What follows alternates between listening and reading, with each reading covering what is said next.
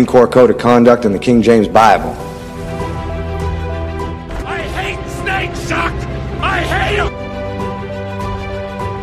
And may the Christian Lord guide my hand against a Roman popery! And they may take our lives, but they'll never take our freedom!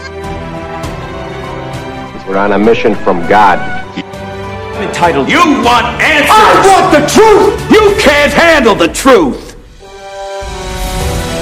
Maybe we should chug on over to Mamby-Pamby land where maybe we can find some self-confidence for you, you jackwagon! Coming to you live from his padded cell high atop Bethel Church, the most heralded, the most despised talk show in all of human history. This is the talk show Hell Hates. This is Pastor Mike Online. And here we are coming to you live from our top secret broadcasting bunker here at Area 52, high atop Bethel Church. This is the talk show Hell Hates.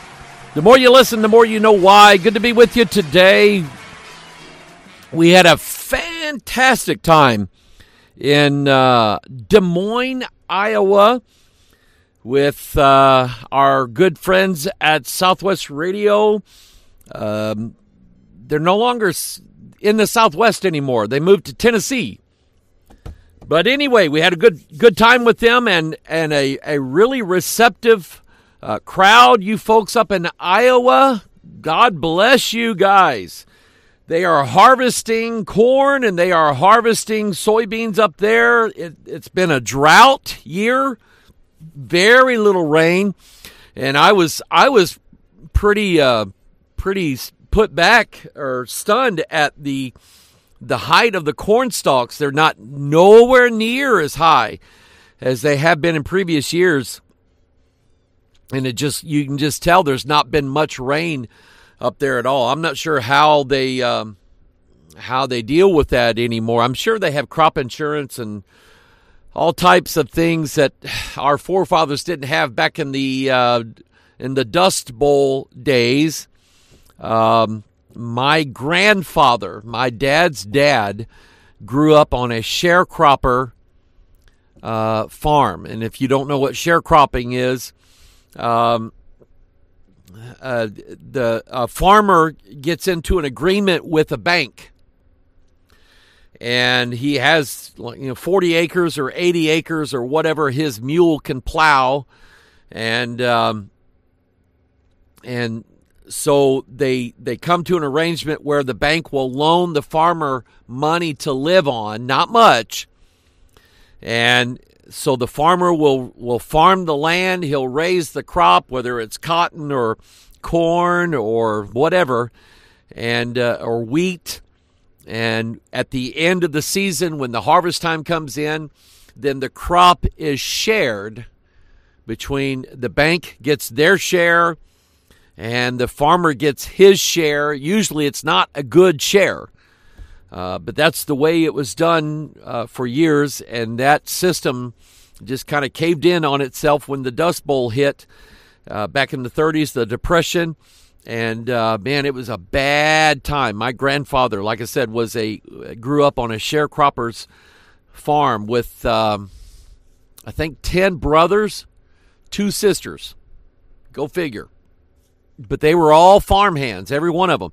And when I was a teenager, about 13 years old, I met the first cousin of my grandfather, who also was a hoggard, and similar situation. Their family was a large family, boys and girls, and they always helped one another. They swapped work, they call it. If they needed a well dug, then they'd come over and help them dig a well. If they, whoever needed whatever, the families joined in together, and they got through. They made it through. We are of a different type of people now. We have invested so much of our time, our effort, our money, our resources on technology and everything else to get us by, and nothing sinful about that, nothing wrong about that, except for the fact that at some point technology may fail or technology take over. Pastor down in Fort Smith, Arkansas, sent me an article of a naturally it would be a Methodist, United Methodist pastor who let ChatGPT conduct his church service. He asked ChatGPT, this artificial intelligence system, to come up with a worship hymn to worship God with. I'm not making this up. And then help explain, certain points of doctrine and, part of the sermon. And I'm like, okay, another lazy preacher who just found another way to get out of studying the Bible. Just ask the computer to write a sermon for you so you can stand up there and read the thing. And you don't have to put any work into it. You don't have to pay anybody to do it. The computer's going to do it for you. People, Armageddon is coming. Don't you know? Armageddon is coming. Christ is going to come down, and he's taking down names of people that ain't acting right. So the question is, are you right with God? That's the big question today. This idea, I've got several things. People have sent me emails, and God bless all you people. I've been reading your emails. The PastorMikeOnline@gmail.com, and you're sending me paranormal stories. I've been reading those. Very interesting things going on that some people have taken note of, and so I'm not gonna read those today online because something else just kind of took over what I was going to talk about today. And for whatever reason, maybe somebody out there just needs a good lesson on this. But I will get back to reading those stories again. The paranormal, supernatural, UFO, Bigfoot, Loch Ness Monster, ghosts, all of that stuff goes all together in one big bowl of chili or soup or stew. And it's worth talking about because this is the operation of our enemy. Our enemy is Satan. Our enemy is all of the devils that are in league with him. We are wrestling against these principalities and these powers and these rulers of the darkness of this world and spiritual wickedness and high places, and we are fighting the good fight of faith. We are fighting a fight to maintain our faith. That's the most important battle to fight. Will you still believe what you believe now in 10 years from now? I know somebody that he is just, let me check this here, make sure everything's, all right, good deal. All right, let me make an announcement while I'm thinking about it. I'm practicing my Canadian accent. Let me talk about something. We are going to be in Indiana. We do this every year. Where's my calendar? I can't get a calendar up. Let me pull my phone out here. We're going to be in Indiana, and we usually do this in Delphi, but we're changing locations this year, and we're kind of changing our strategy just a little bit so that maybe we can attract a crowd. We're going to be in Indiana, October 16th, 17th, and 18th, and watch for an announcement on the location of those meetings. It's going to be in Lafayette, Indiana, rather than Delphi, Indiana, which they're not too far away from each other, about 15, 20 miles, something like that. And so anyway, the focus and the advertisements that we're placing in the Lafayette newspapers is basically we're going to have a UFO Bible conference, and in hopes to gather some interest or draw some interest together. I know this sounds weird. I know, I get it. I think differently than a lot of people, and I can't help that. I can't help what I am, sort of focused on or drawn to or whatever.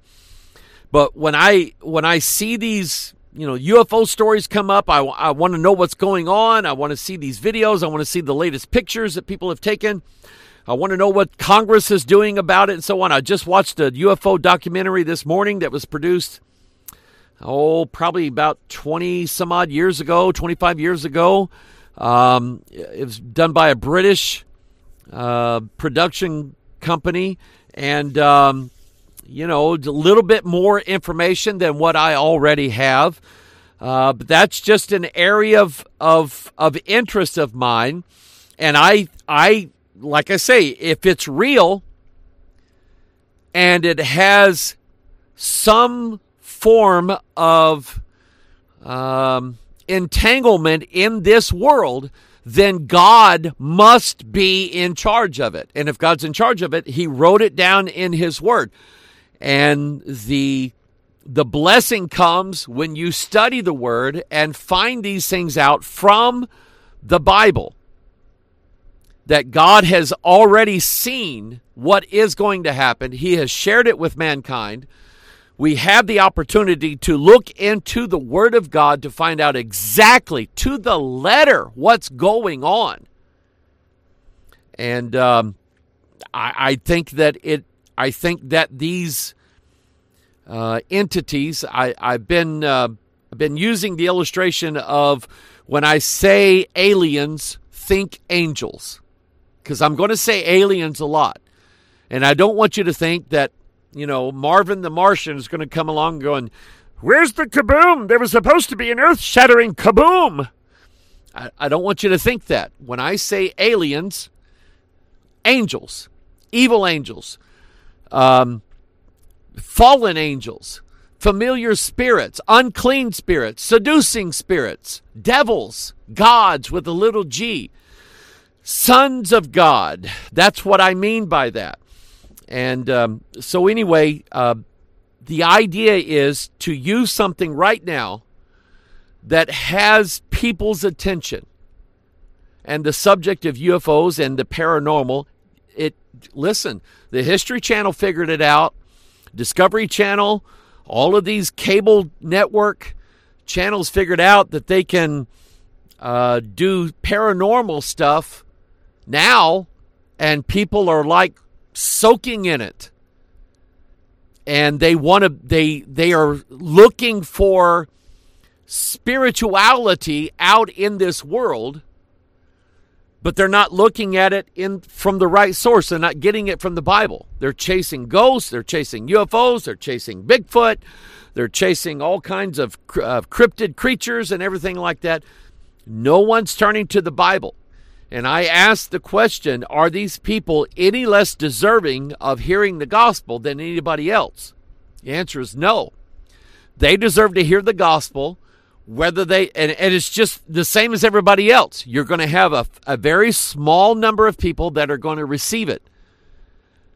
But the overwhelming majority are going to go, that Bible, that Baptist UFO preacher guy, idiot, he makes me mad.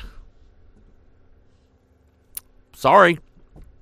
Anyway, so, I'll get back to that soon, all right? Now, the topic du jour is based upon I'm sort of going back to an incident that happened here at this church in the last couple of years. I won't be exact about the situation I'm referring to, nor will I give out the names of the people involved in this. But we had a situation recently in the last 2 to 3 years, I'll say that, where a woman who was a member, an actual voted-in member of our church, her husband died of cancer. She was a widow, and there was another man that she got involved with, and he started coming to church. And he liked me. He liked the way I preached and so on. When they started talking about marriage, he kind of backed out of the relationship because he had been through a couple of really bad marriages before, where the women basically took him for everything he had. That's according to him, okay? And so now he's involved with a member of our church, and when she brings up the word marriage or wedding, he says, okay, I'm out. I'm not going to get into another wedding where, some woman, I'm going to end up divorcing her, and she's going to take all my stuff away. I'm getting too old for this. And so he backs out. So we don't see him for a while. But then a while later, he comes back in the scene. And I think, well, okay, maybe he's, thought about it for a while and decided, okay, well, I'll try it. But what happened was they decided to go on an ocean cruise together. Now, what they should have done was either not go on the cruise or get married. Because, people, and I'm going to give you the scriptures for this. The marital vow, the marriage bond, the marriage vow is basically the foundation of civil society in this world. It is. And it is a reflection of Christ's relationship with his bride, the church of Jesus Christ, is what it is. And I'll give you the scriptures. Basically, we're looking at the whole plan of God.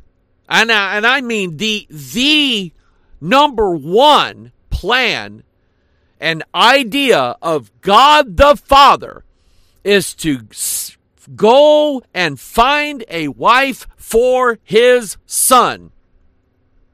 That's what Abraham did with his servant. I think it was Eleazar. He said, Eleazar, put your hand on my thigh.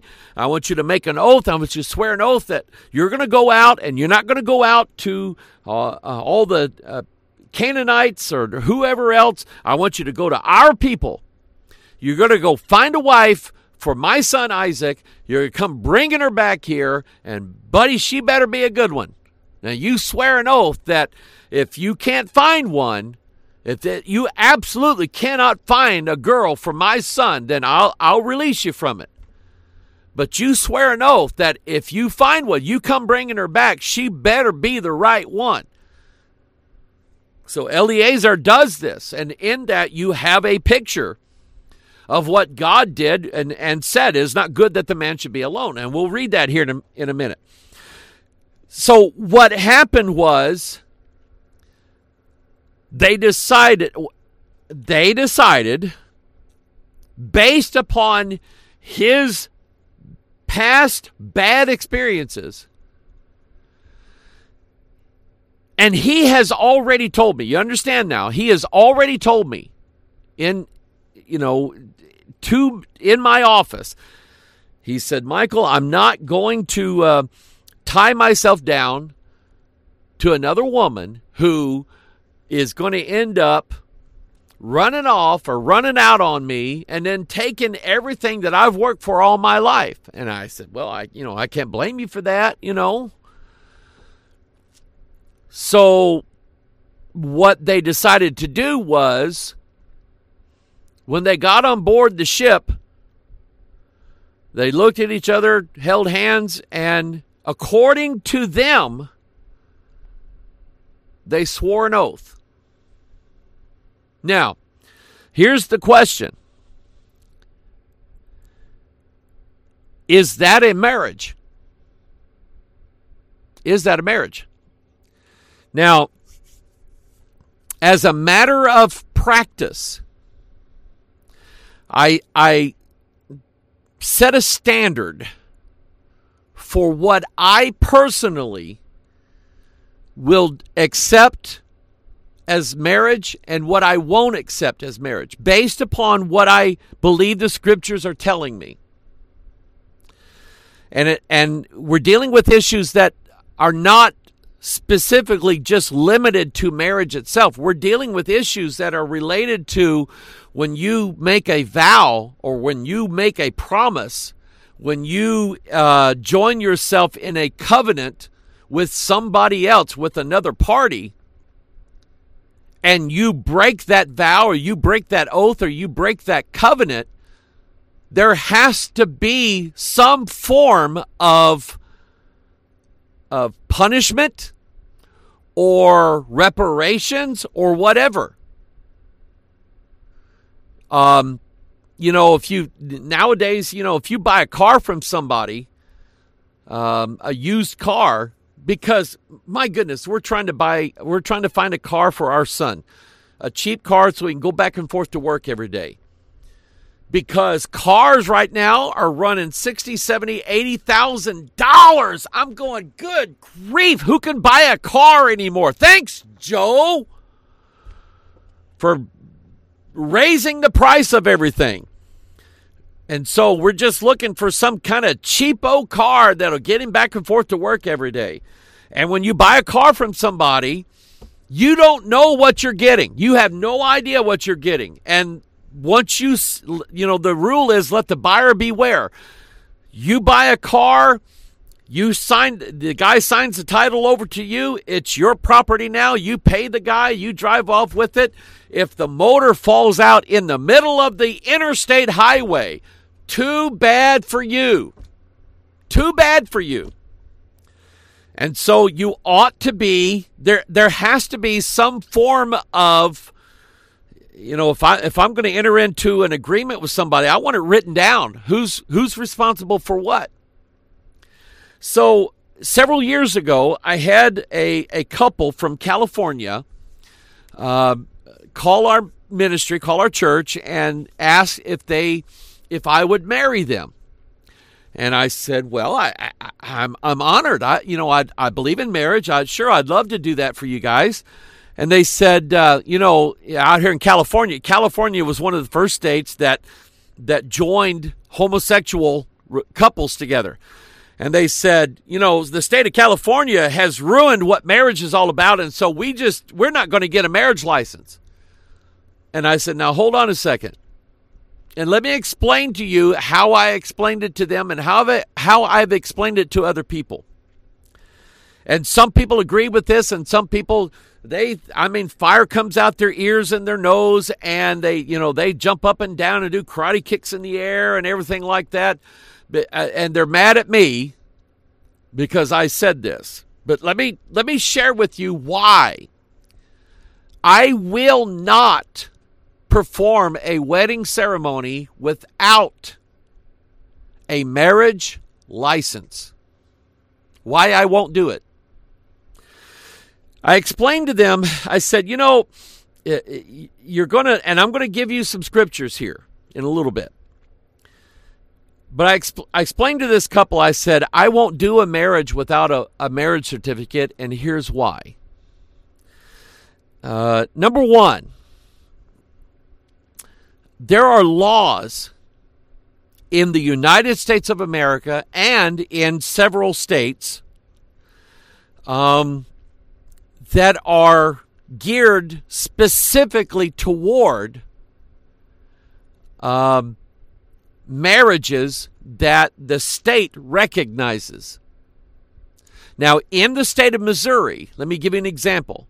In the state of Missouri, if you try to cohabitate with a person for so many years and then try to say that that is a common law marriage, Missouri won't recognize it.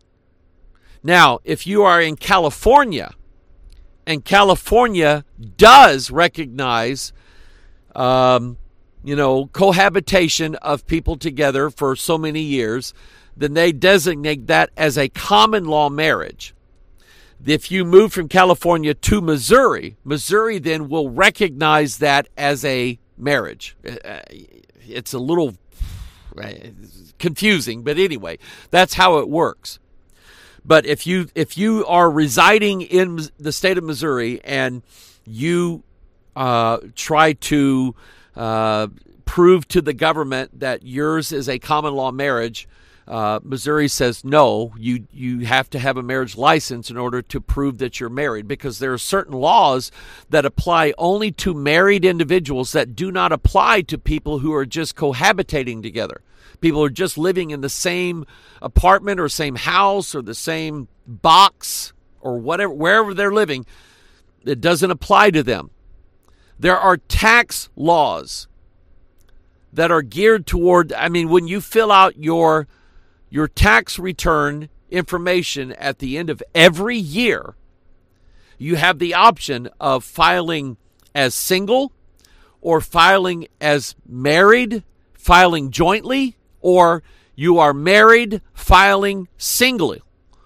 So you are married or you're not married, but if you say to the IRS, the Internal Revenue Service, that you are legally married and that the state that you live in recognizes your arrangement that you have with your spouse as a legally identified marriage, but you can't prove it by the state's demands, then you cannot take advantage of whatever the tax laws give to those who are married.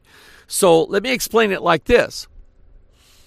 Let's say that you want to get married, but you don't want a government recognition of that marriage. Because in your mind, the government's corrupt, and so that just dirties what marriage is all about. No, listen, you need to forget about the politics of the people in government when it comes to marriage. You need to forget about that.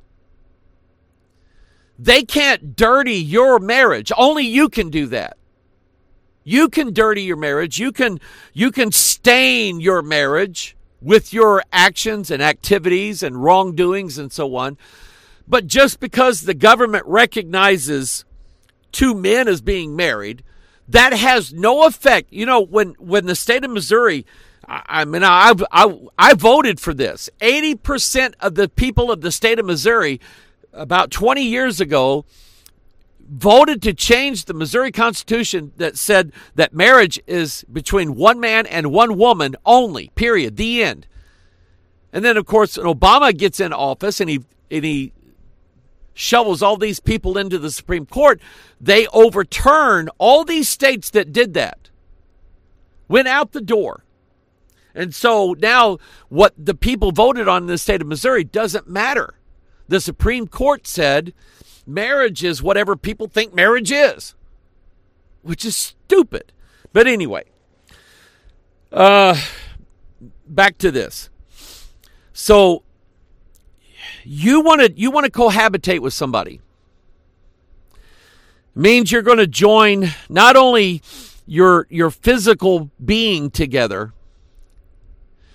you're going to join your life with your spouse's life, you're going to bring, if you have children from another marriage or you have children out of wedlock, you bring them in, they're going to bring them in. You're going to bring your property, she's going to bring her property. You're going to live in a designated house, and so on. There has to be laws that govern all of that. Because what happens when these two people say, I hate your guts. I don't know what I ever saw in you. You're an idiot. I'm getting out of here. What happens when that happens? Because of the nature of human beings to exploit whatever it is that we can exploit, they'll want to take more away from their quote-unquote former spouse than what they should take. So let's say that a couple gets married back in 1985, okay? And they both work, relatively middle income jobs. But then all of a sudden, one of the persons in the marriage hits it big with the lottery or comes up with some idea, and all of a sudden now he is boosted to the rank of company vice president, and he's making $3 million a year, so on and so on and so on. After a while, if this guy who's making $3 million a year, when they got married they were making minimum wage, this guy's making $3 million a year, the law says that the spouse supported him during that time of his transitioning from a middle class to the upper class.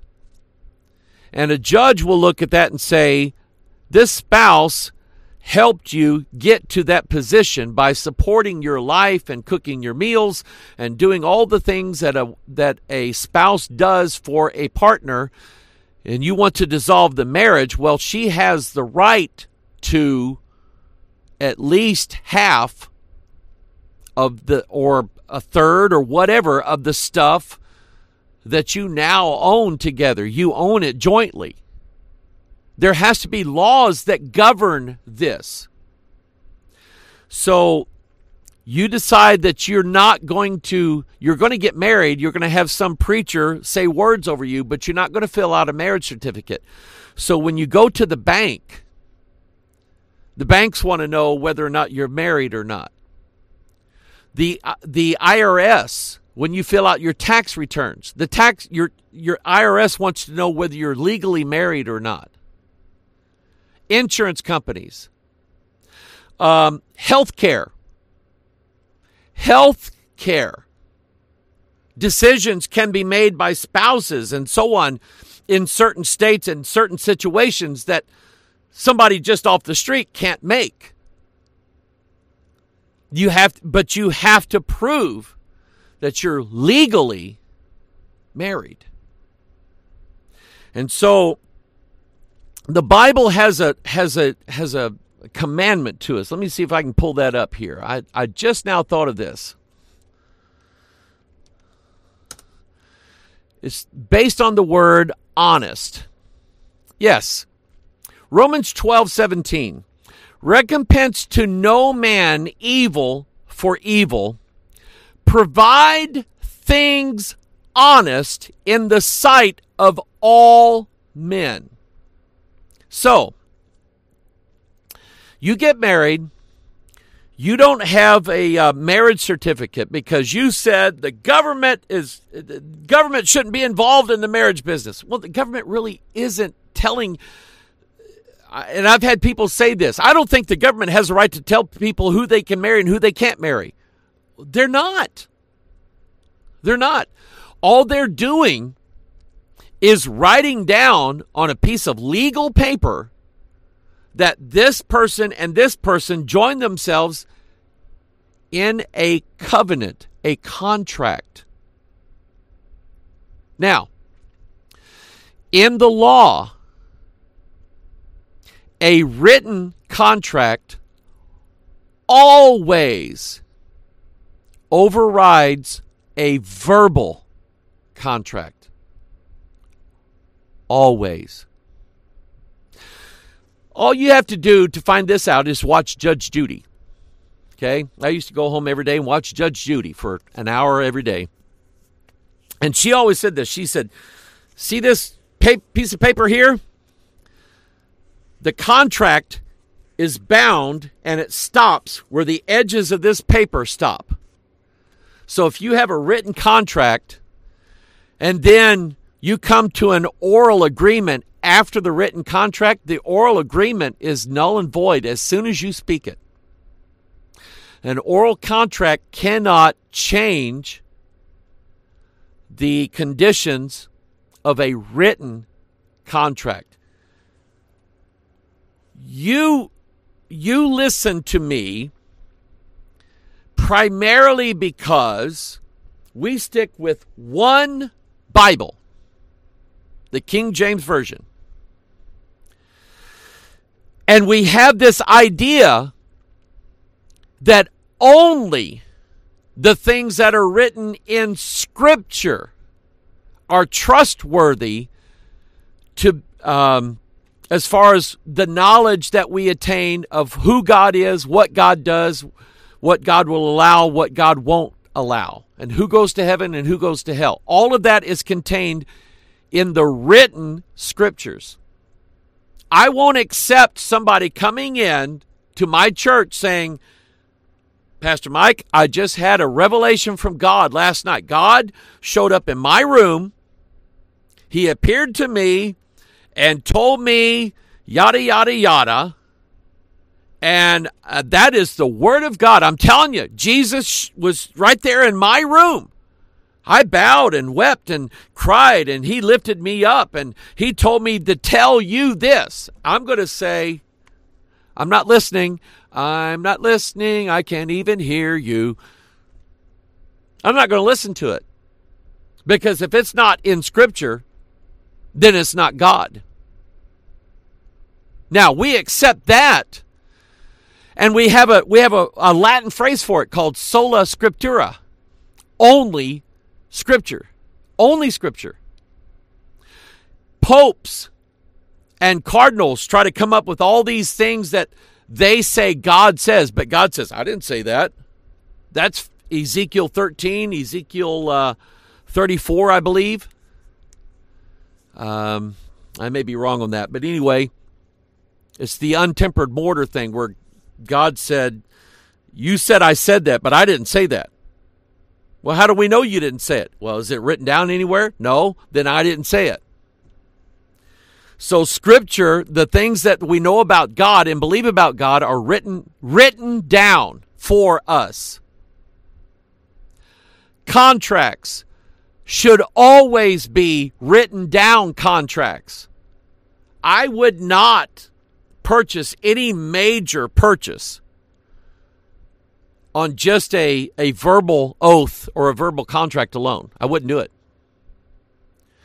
So anyway, you get married without a marriage license, and you tell the IRS you're filling out your tax forms, and you want to say that you're married, but you can't prove you're married because you don't have a marriage license that's on file with the county clerk of your particular county that you live in. You can't prove it. What that is called fraud.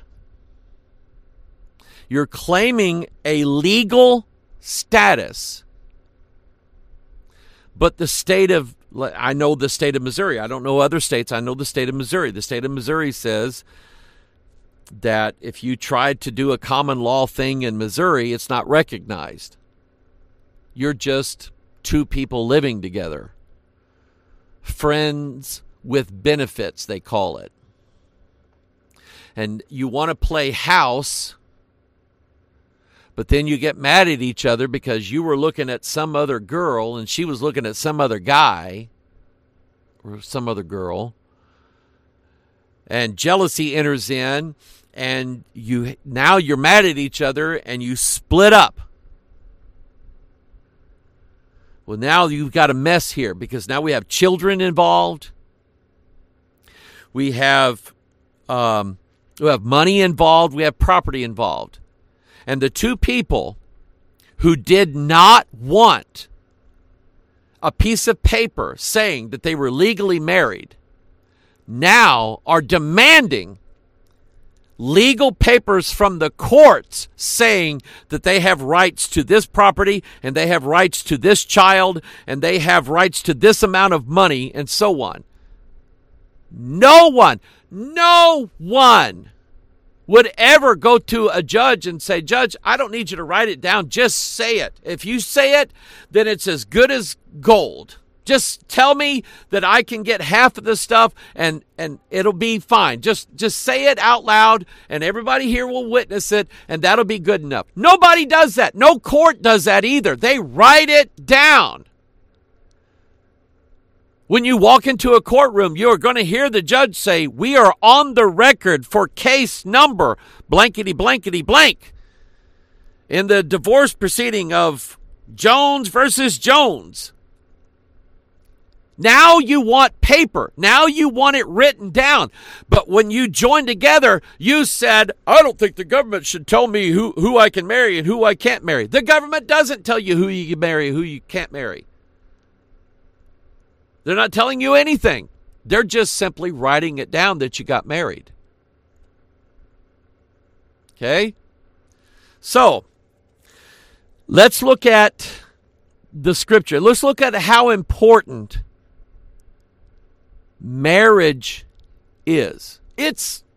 I'm telling you, it is everything that God has planned for his son and mankind.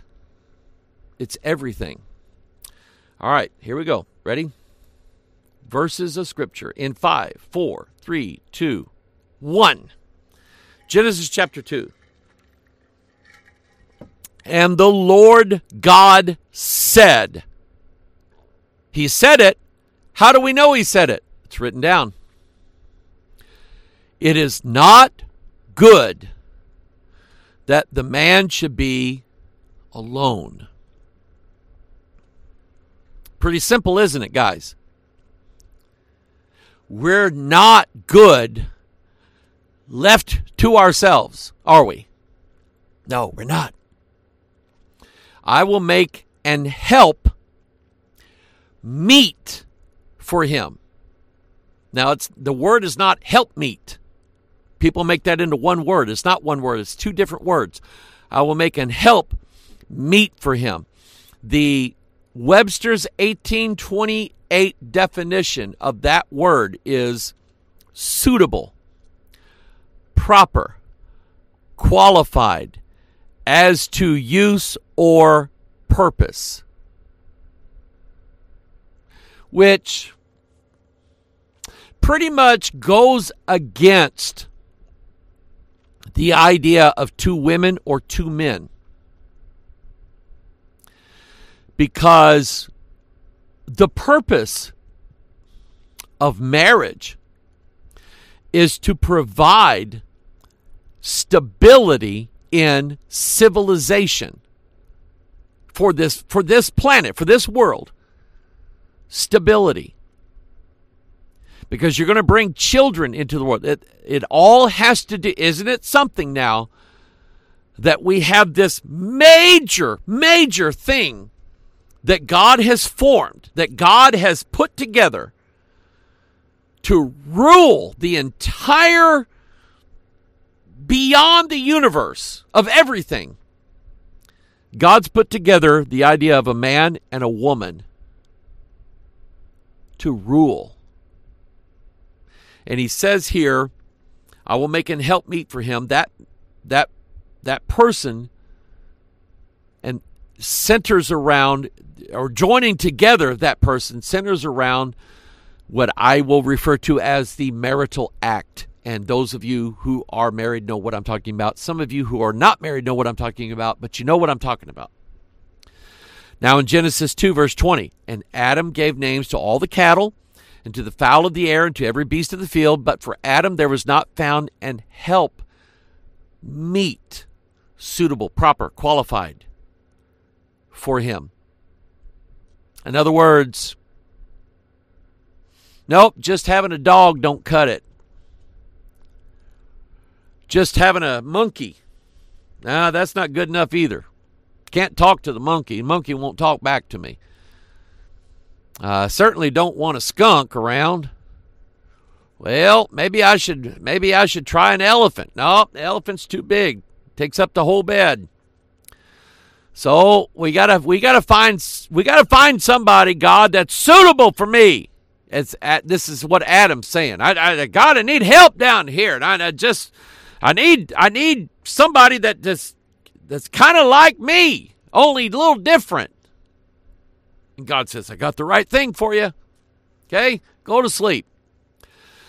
So, and the Lord caused a deep sleep to fall upon Adam, and he slept, and he took one of his ribs and closed up the flesh instead thereof, and the rib which the Lord God had taken from man made he a woman, and brought her unto the man. This, folks, cannot be ignored. God caused Adam to sleep. God, right here, God made a woman and brought her unto the man. In any marriage, there is the idea that it should be sanctioned by God. And I think it's absolutely amazing, whereby all of the very, very extremely intelligent scientists of the world, who are atheist and agnostic toward God, they don't believe in God, they don't want to believe in God, they refuse to believe in God, they refuse to believe that God put man on this earth, God created man, and God put man and woman on this earth the way the Bible says. They refuse to believe any of that whatsoever, and yet, and they say that man evolved from lower forms to higher form, all by himself. All the nature just did what nature does, and it just all happened by all these happy accidents over millions and millions of years of time. But that all of a sudden now, every civilization on the planet has some form of marriage vows between a man, a male, and a woman, a female. They all do. All of them do. And none of them in ancient history had a form of marital contract and marital ceremony and marriage rituals that involved two men or two women, or one man and two women and one man, or one man and two men and one woman, or one man, one woman, one man, one gorilla. It's always one man, one woman. Period. The end. It just happened that way. Man must have evolved and woke up one day and said, you know what? We need to kind of restrict how we need to put laws and guidelines on that. Nature wouldn't do that. God would. So we understand that there is a second Adam, right? The second Adam is Christ. And Adam said, "This is now bone of my bones and flesh of my flesh." She shall be called woman, because she was taken out of man. The Hebrew, I look at the Hebrew every now and then, and it's neat because it has the word ish for man and isha for woman. She shall be called Isha because she was taken out of Ish. I like that. That's neat. Therefore shall a man leave his father and his mother. See? It's automatic. I mean, it's just automatic that a child is born out of the union of a father and a mother. I mean, we take this for granted, but now we don't have the luxury of taking anything for granted anymore because people are stretching the definitions of what gender is and what marriage is. They're stretching it. They're twisting it. They're making it into things that it never was intended to be. They're doing that. Man shall leave his father and his mother and shall cleave unto his wife, and they shall be one flesh. And basically, that's what happens. Bada boom, bada bing. Man, 23 chromosomes. Woman, 23 chromosomes. Put them in the oven together and turn it on 9 months. And when the bell rings, ding, then the bun in the oven is done. And you have one child who is a perfect mixture of the man and the woman together. Boom. Therefore shall a man leave his father and his mother and shall cleave unto his wife. Cleave unto, not cleave unto a woman. It doesn't say a woman. Because some people have the idea that whenever two people perform the marital act, that means they're married. No, it doesn't. God specifically had Adam say, the man shall leave his father and his mother and shall cleave unto his wife. Wife is a legal designation. It's a legal term. So this couple in our church, this woman in our church, she claims now to be the wife of this man. But legally, she's not. She cannot claim this legal designation of wife. Number one, she can't claim it under common law. Common law would say if you are cohabitating for 10 years or more, then you will be designated as a common law marriage. And it's legally binding. And the courts will recognize it. But not in Missouri. And I explained that to her.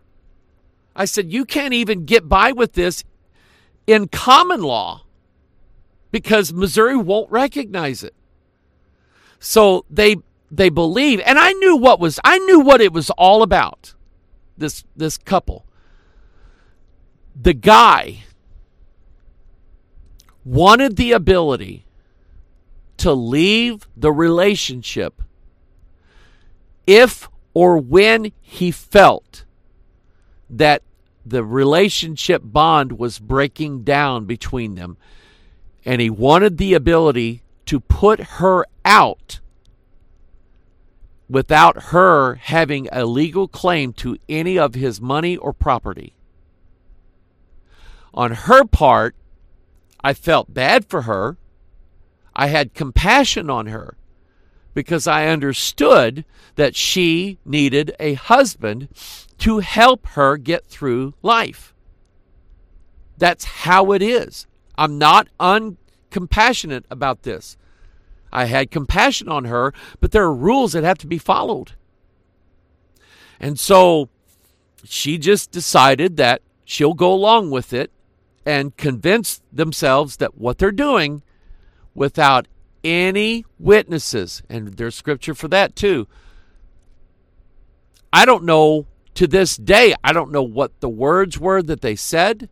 I don't know what promises they made. I don't know anything. because it wasn't written down. It wasn't. They were shall cleave unto his wife, and they shall be one flesh. And they were both naked, the man and his wife, and were not ashamed. There have been in America, there have been religious cults who have sought to I guess make it a sin for what the husband and his wife can and cannot do.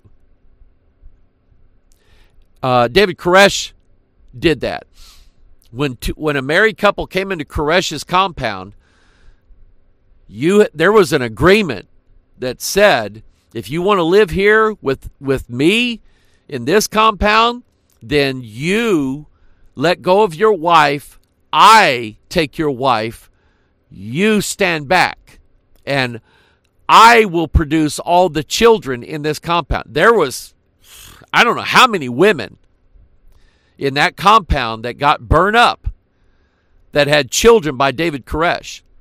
But see, he adulterated what marriage was supposed to be. He was going against scriptures in what marriage was supposed to be. And telling these guys, listen, you want to come here and live with your wife, that's fine. You want to think of her as your wife, that's fine. But you keep your hands off of her, she's mine. And anyway, they were both naked, the man and his wife, and were not ashamed. There have been some people who have been told by their religious leader that the husband is not to see his wife, or the wife is not to see her husband unrobed or disrobed. That's not true. That is not true. There's nothing in the Bible that says anything about that. In fact, the Bible says in the New Testament, once they're married, her body becomes his body becomes hers. That's what it says. All right, now, moving right along. 2 Timothy. Because, as I said before, we're dealing with not just marriage. We're dealing with the idea of a covenant or a contract. Marriage is a contract. It is a covenant. It is a promise made by two parties. The man says, I will fulfill my oath that I'm making to you in the presence of witnesses. Why in the presence of witnesses? So that the man can't say, listen, I never promised I would do that. I never said I was going to do that. You got to, no, you're not putting that on me. Or the woman can't say, listen, I ain't obeying that turkey. I'm not obeying him. Listen, I never said that. No, you heard that on TV. I never said that. And the witnesses say, yeah, you did, Mabel. Mabel, you said that you were going to obey him. We heard it. Didn't we hear it? Yeah, everybody heard it. Okay? Because we don't remember things, or we choose not to remember things. So, 2 Timothy 3, 1 through 5. Know also, that in the last days, are we there now? Yep. Perilous times shall come, for men shall be lovers of their own selves. That right there is in direct opposition to what a marriage is all about.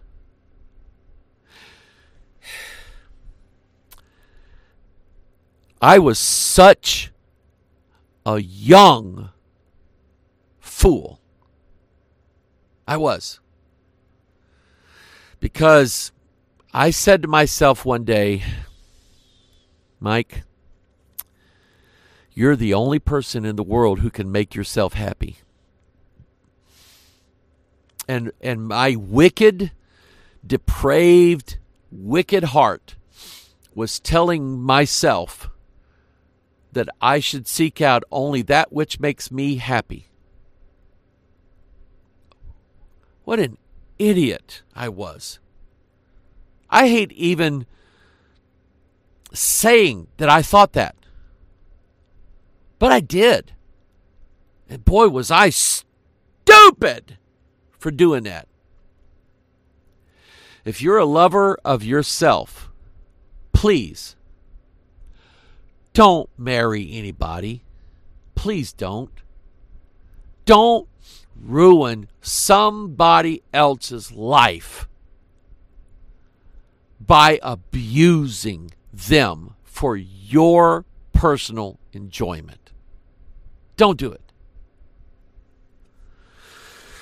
In my YouTube feed this morning, there was a news article about I think it was like a 13-year-old girl. She was on a camping trip with her parents. She took off on her bicycle and never came back. Well, they got,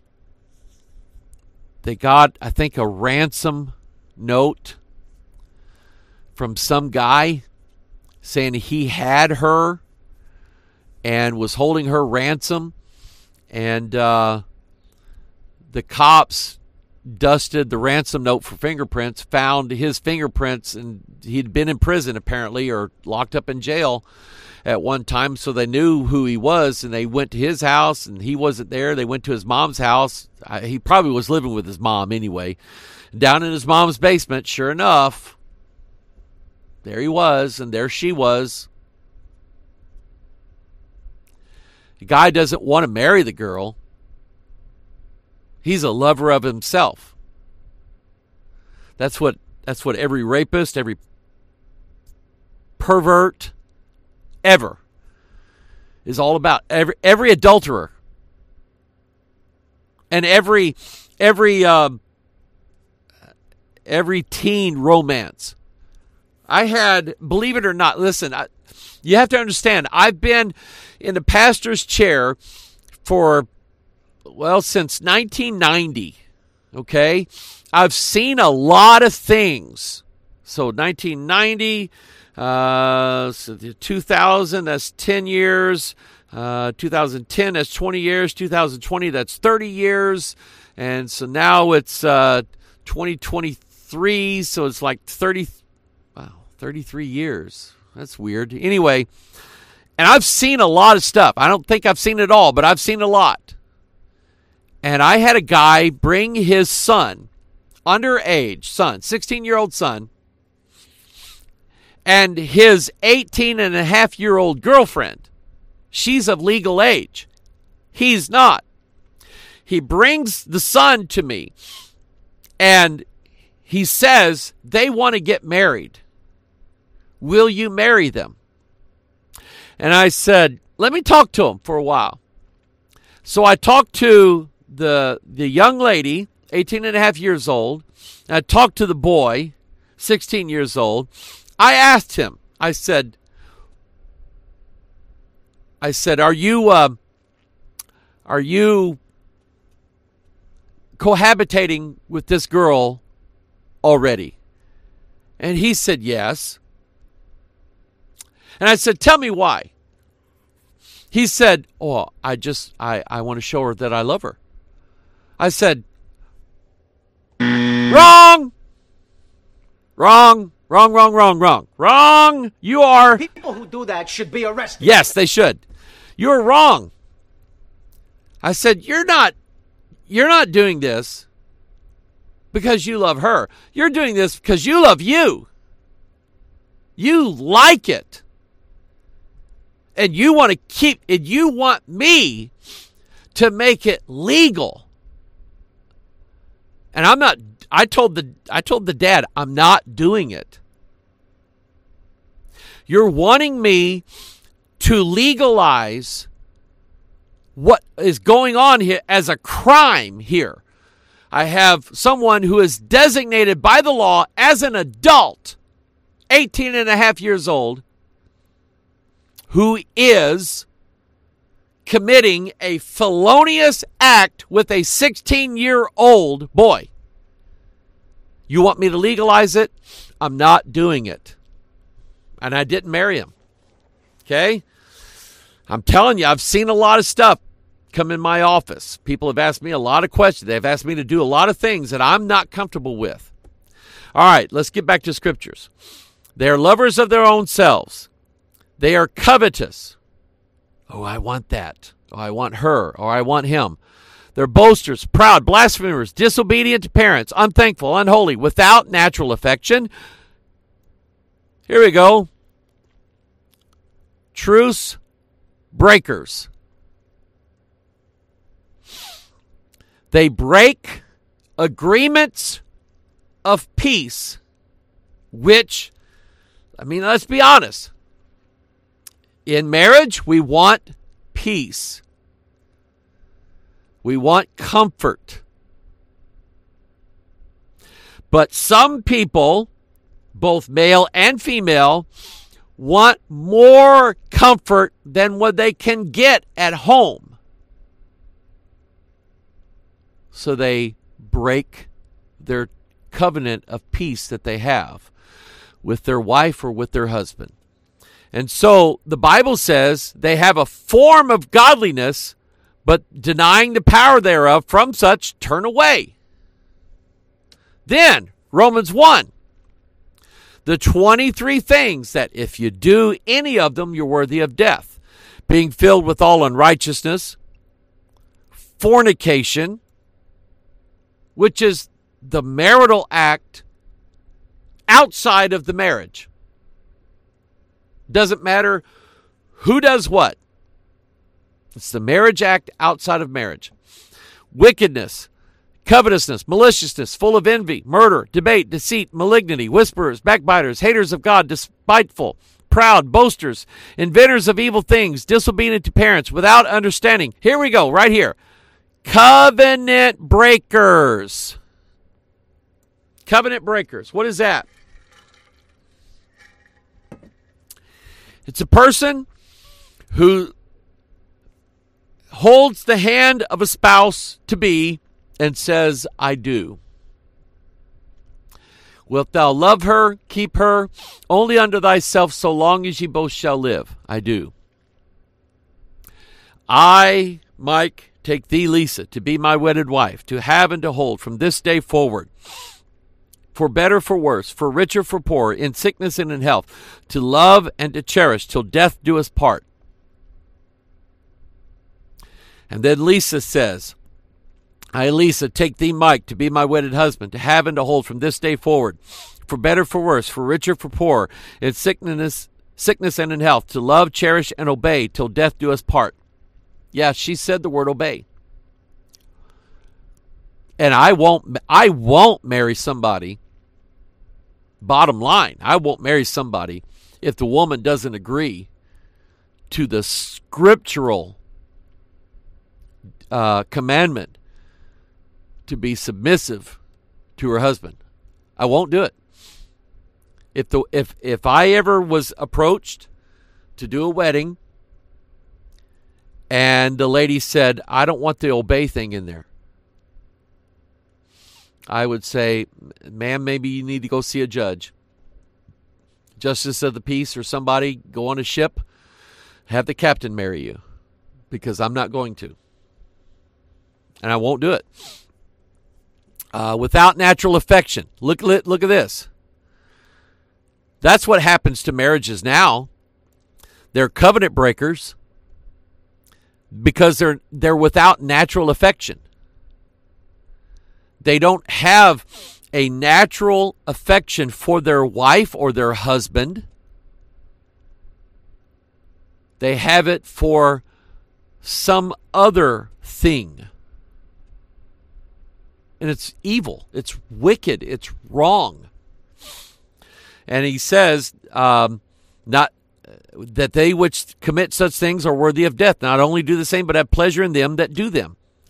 Galatians 5:19. Now the works of the flesh are manifest, which are these. The first four things that Paul mentions here as the works of the flesh relate to marriage: adultery, fornication, uncleanness, and lasciviousness. All four of those deal with the the adulteration and the corruption of the marital act. All of them do. Top of the list. First things out of the apostles' mouth that is rampant across this world. It is by the blessing of God that he instituted marriage across the whole world. I mean, even the savage nations, the uncivilized nations of the world for thousands of years, they had marriages of some kind. They had the legally recognized joining together of a husband and a wife. And by the way, I've mentioned this before. I love this website, Etymology Online. I love it because I looked up one day to see what the word husband meant. Here it is. Old English, husbanda, male head of a household, master of a house, householder, probably from Old Norse, master of the house, householder, dweller, freeholder, peasant, so on and so on. But it's house band or bond. Either way. The one holding things together is the house band. He's the one, he is the stability. He's the rock. He's the oak tree that doesn't move and the winds can't blow it down. He's going to work. He's going to persevere. He's going to move forward. He's going to get her done for the sake of his family. He's going to fight wars for his family. He is going to seek peace for his children to live in times of peace.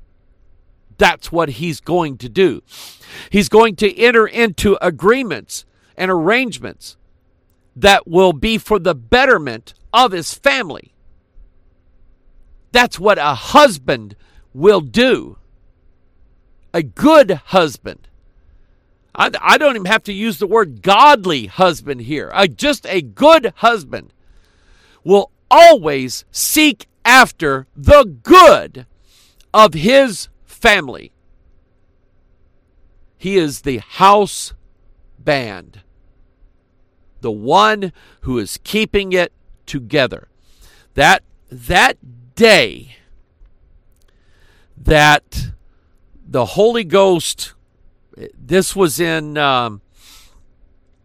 this would have been 1997. And there was a mean old spirit on me. I mean, it was bad. And I had never felt anything like this. And it was saying, get out, run, go away, move, leave. And I was thinking about it. And the Holy Ghost said, smite the shepherd, Mike, and the sheep will scatter. And I realized right then, man, I can't leave my wife and kids. I can't leave this church. The devil will destroy them if I do.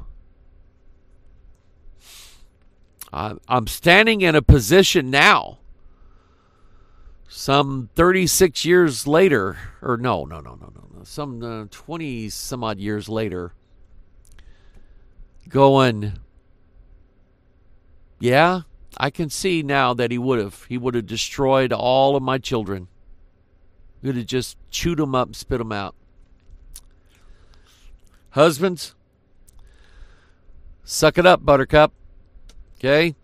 Now, notice now, right after the creation, right after the flood, right after Adam and Eve, you have Abraham and Nahor. They don't just grab, let's go, hey, Nahor, let's go down to the tavern, get us some low mileage chicks down there. Some low mileage fillies. What do you say? Let's go get them drunk. Let's go just have our way with them. It's Friday night. We've worked hard all week. Come on, let's go on down there. That's not what they did. Abram and Nahor took them wives. They sought after a wife. Now, isn't it something now? Supposedly, according to the evolutionary theory, supposedly, for the benefit of the species, nature should have put it in us to want to be wandering fruit bearers. You understand what I'm saying? It should be in our nature to seek out as many women as we possibly can to continue on the race, the genetic line, or whatever. I mean, after all, that's how deer do it. That's how does do it. When does go in estrus and bucks go in rut, bucks will clash horns against one another for territory and for does. And one buck will have several does, and one doe will have several bucks. I mean, shouldn't we be just following nature and just going out and doing whatever we can? No, history has told us that it's immediately in the hearts and the desires of mankind to seek out not a woman a day, every day, one wife. One wife. Now, notice the position, notice the status that this woman named Sarai has. Because she is legally the wife of Abram. Notice the position that the status that she enjoys. Genesis 12, and the Lord plagued Pharaoh and his house with great plagues because of Sarai, Abram's wife. And you know the story. Abram told Sarai, now we're here in Egypt. Now there's strange people here, okay? And I'm afraid that if Pharaoh sees you, I mean, you're pretty. Sarai, you're pretty. I'm afraid if he sees you and knows that you're my wife, he'll kill me and take you. I'm afraid of that. So when we get into Egypt, you just tell him, you're my sister, okay? You just tell him you're my sister. So, and God's already told Abram, I'm going to bless your seed. But Abram's like, man, I don't know about this. Pharaoh called Abram and said, what is this that thou hast done unto me? Why didst thou not tell me that she was thy wife? Why saidst thou, she is my sister? So I might have taken her to me to wife. Even Pharaoh, the Egyptian Pharaoh, the Pharaoh, the one who is Ra, the sun god on this earth, this pagan king, recognizes the legality of Abram having a wife and knowing that he cannot steal another man's wife. Why saidst thou, she is my sister? So I might have taken her to me to wife. Now therefore behold thy wife. Take her and go thy way. And Pharaoh commanded his men concerning him, and they sent him away, and his wife, and all that he had. Abraham and Isaac did the same stupid thing. Same thing after his daddy did. Now,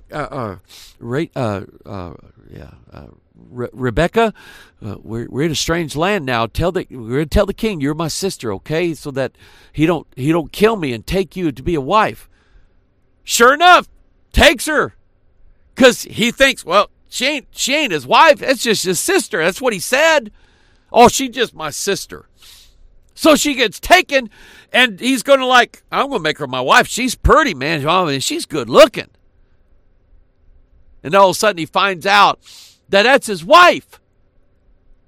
And even a king, as wicked, pagan, sun god, devil worshiping king, would not break the marital bond that Abram had with Sarai. He wouldn't do it. And Judah, now, I heard a guy say this. He was some kind of youth pastor, or I don't know what he was, down at a youth camp I was at in southern Missouri years ago. He was one of these guys, thought he was smarter than everybody else that studied the Bible, and he had it all figured out, and everybody else is all wrong, and he's gonna straighten all these kids out. So he gets these kids in there, and we're just kind of standing in the background thinking, what is he doing? And he's telling these kids that basically whoever you commit the act with, you're married to. And I'm like, right here. Right here. Judah, if you remember, he's the son of Jacob, fourth son of Jacob. Judah took a wife for his firstborn, whose name was Tamar. And Judah's firstborn, was wicked in the sight of the Lord, and the Lord slew him. So now Tamar doesn't have a husband, and she doesn't have an offspring. And so Judah said unto Onan, his brother, Er's brother, go in unto thy brother's wife, and marry her, and raise up seed to thy brother. Well, Onan, Judah must not have been a very good daddy. I can tell you that right now. Because Onan said, I ain't doing that. I mean, I don't mind going into her. But I ain't. She ain't going to bear my kid. And Onan knew that the seed should not be his, and it came to pass when he went in to his brother's wife that he spilled it on the ground, lest that he should give seed to his brother. And the thing which he did displeased the Lord, wherefore he slew him also. Then said Judah to Tamar, his daughter-in-law, remain a widow at thy father's house till Shelah, my son. Why would you name your son Shelah? Judah, come on, man. You got to be thinking here. My goodness. Anyway, till Shelah my son be grown, for he said, lest peradventure he die also, as his brethren did. And Tamar went and dwelt in her father's house. So he said, Tamar, just deal with it. Okay? I've got another son. He'll be of age before too long. I know you'll be like 15, 20 years older than he will be, but, it's whatever. Okay? So then, what happened? Well, where's the rest of the scripture? I lost it. I thought I had it in here. The story is that Tamar, when Shelah, the boy, grew up, Judah didn't do what he said he was going to do. Judah didn't say, okay, Tamar, Shelah's old enough now, come on, marry him, and let's have some grandchildren. He didn't do that. So Tamar said, I'm going to get a child out of this man, one way or the other. So when Judah came into town, she dressed herself up as a whore, put a veil over her face, and sold herself. She pretended to be a whore. So Judah, his wife died. So, he's getting kind of lonely. He goes into town, sees her there, and he says, I tell you what, I'll give you a new kid from the flocks. And she said, well, how about you give me a token of your promise? Give me your ring, your bracelets, and all that stuff. Give all that to me. That way, and I'm going to keep it for earnest. And when you bring me the kid, I'll give you these back. Well, 3 months later, she comes up pregnant. And it's Judah's kid. And it was told to Judah that she was pregnant. And he is ripping mad. I mean, he is like, he's just fuming at this. He said, I want to take her and I'm going to throw her in the fire and burn her up. It's nasty whore. Go out and have a kid against me? How dare she do that? And she sent the stuff with a messenger and said, take these to Judah and say, the man who gave me the child that I bear right now is the man who wore this stuff right here. And Judah opened the box and it was his stuff. And he's going, oh my goodness. And he basically said, she's more righteous than I am. Now, I said all that to say this. Tamar, even though she was married to she was married to Onan, she was betrothed to Shelah. Just because she committed the act with Judah, it did not give her the status of wifehood to Judah. Because the Bible says that Judah didn't go into her anymore after that. He didn't lay a hand on her. He did not designate her as a wife. So just because two people cohabitate together does not satisfy what constitutes marriage. That's just whoredoms, fornication, is all that is. Now, the Bible is clear that wives are given by authority. In Genesis 24, then Laban and Bethuel answered and said, the thing proceedeth from the Lord. We cannot speak unto thee bad or good. Behold, Rebekah is before thee. Take her and go and let her be thy master's son's wife, as the Lord has spoken. And it came to pass that when Abraham's servants heard their words, he worshipped the Lord, bowing himself to the earth.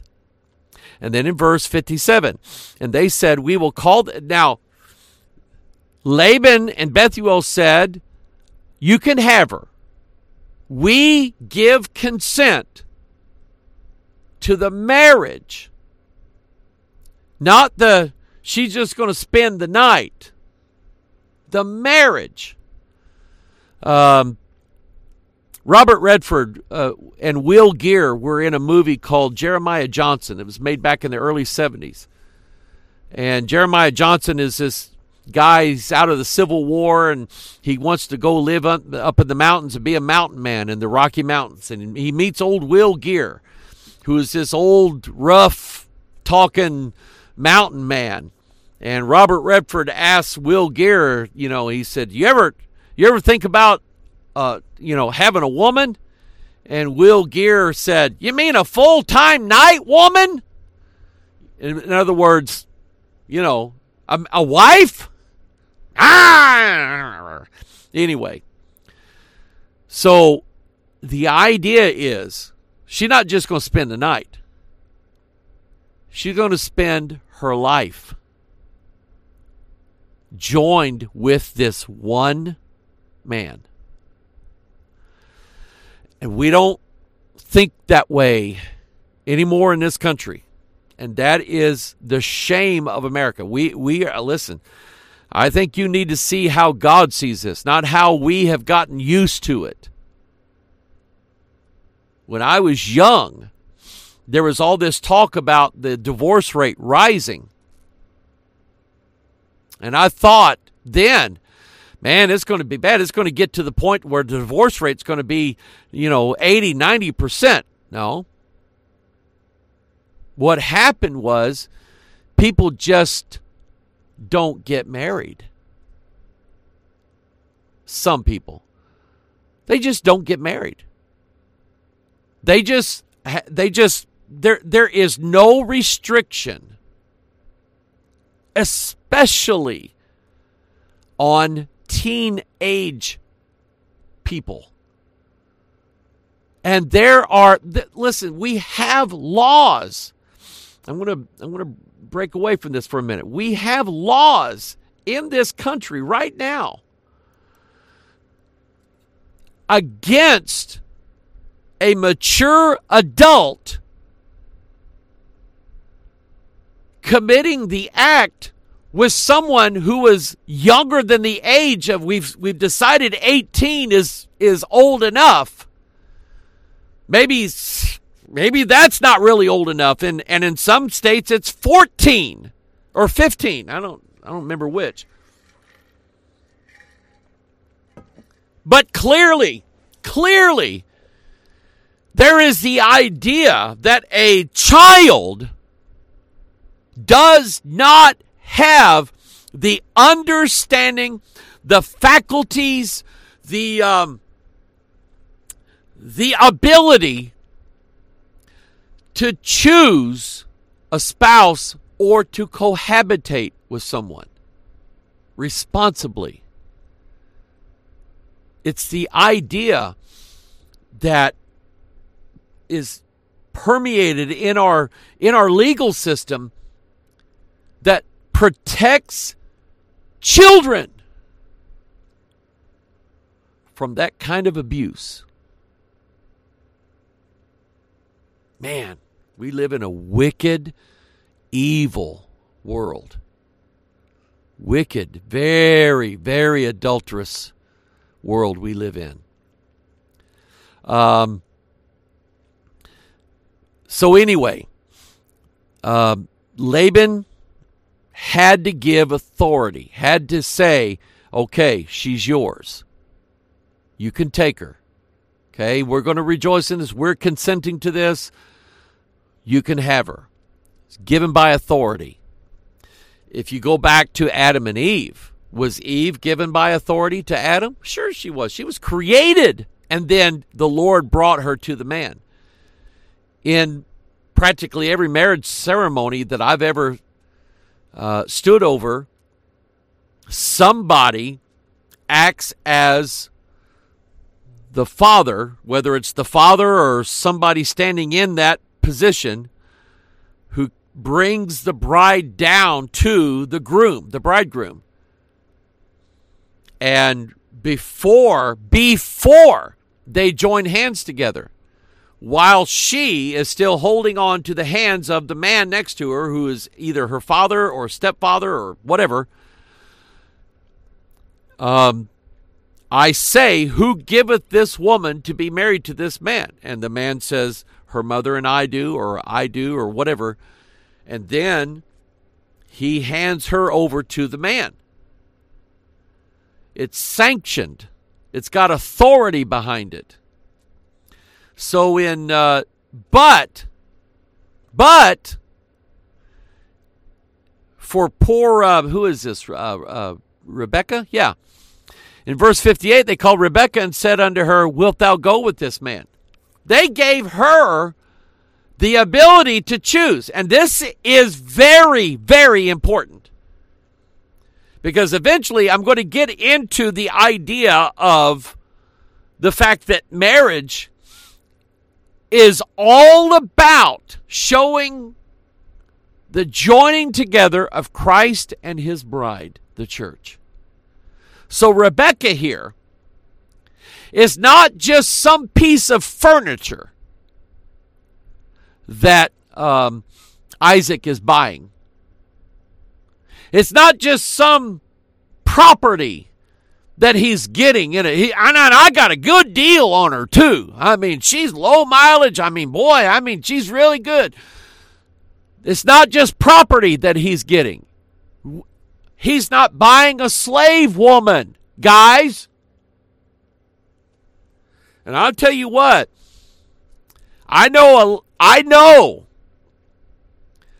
that there are some fundamentalist ideas floating around out there that the man is God in the family. I'm the king. What I say goes, and nobody tells me no. And you better do what I say to you, because it's right there in the Bible. You got to do what I say. I'm the boss here. I'm the king. You better go back and read your Bible. Your wife has got a brain. And it works. Sometimes it works way better than yours. And part of your problem is you don't listen. You don't listen. You don't take advice. You're like Nabal. You're churlish. You think you're the big man, and you slap that gal around, make her obey you. That's how God's man is. Tell you what, I got a stick from my wife. I'll tell you that right now. Make her obey me. That is not Christ and his church. It is not. Christ loves his church. He gives himself for his church, for his bride. So should the husband, the house band, give himself for his wife. She is a treasure that you have, fellas. She's a vessel of great worth and value and honor. And you should regard her that way. Rebekah had a choice. Wilt thou go with this man? And she said, I will go. And they sent away Rebekah, their sister, and her nurse, and Abraham's servant and his men. And they blessed Rebekah and said, see the 4 in here? Oh, you don't. It's not on the screen yet. Hang on a second. Put it right there. See it? She said, I will go. And they sent away Rebekah and their sister. Oh, Rebekah, their sister, and her nurse, and Abraham's servant and his men. 4. And they blessed Rebekah, and they said unto her, Thou art our sister, be thou the mother of thousands of millions, and let thy seed possess the gate of those which hate them. And that was part of the Abrahamic covenant.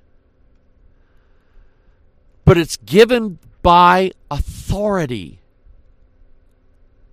You can't just take off with somebody, look at each other and say, I love you too. Let's just stay together. Okay, we'll promise to stay together. Because when it gets rough, somebody's heading out. Why? Because you made it easy to do. You made it easy to do. You didn't want it written down. You didn't want it on a piece of paper. You made up this nonsense that, I don't let the government tell me who to marry, who I can marry, who I can't marry. That's not the government's part. There has to be, if you're going to be in a contract, be in a real contract. Not a fake one that you came up with in your mind, but a real one, an agreement where it's written down, where you say, I'm going to abide by these terms, and she says, I'm going to abide by these terms, and there are witnesses and signatures and stamps of approval on it so that it's legal and binding. Well, I got to run, but I'm telling you, people, marriage and the married life, the marriage life is all about learning the ways of God. I realized after our first child was born that I just now became a theologian. After taking 3 years of Bible college training, studying systematic theology, learning Greek, learning the doctrines of the ages, when we brought our firstborn child into the world, I grew up 20 years overnight. First night we brought our firstborn home, Lindsay.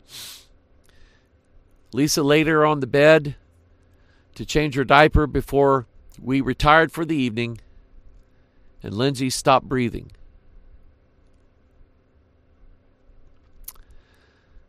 We called her parents over. We were panicking. Lisa was crying. I was shaking. And God basically hit me with a big 2x4 board and said, Mike, grow up. I've now placed somebody under your care and custody that depends on you for what she eats, where she sleeps, and the very air that she breathes now. You're responsible for it. Don't ruin it. And I did. I mean, God woke me up. But it made me a better theologian. I understood now who the Father and the role of the Father was. Okay? All right. Well, let's see here. Let's get some happy music going here.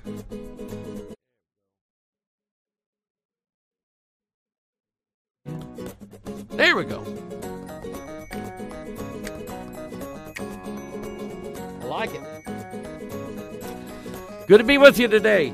We'll continue this Thursday, the Lord allows. Be praying for us in our ministries. We're going to do a feeding this week. Praise the Lord. Amen. Hallelujah. Shout. Where's my shouting? Here we go. We're going to do a feeding this weekend. So pray for us and pray that God will bless.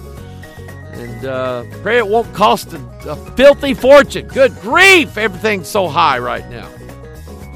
God bless you. I love you. We'll see you.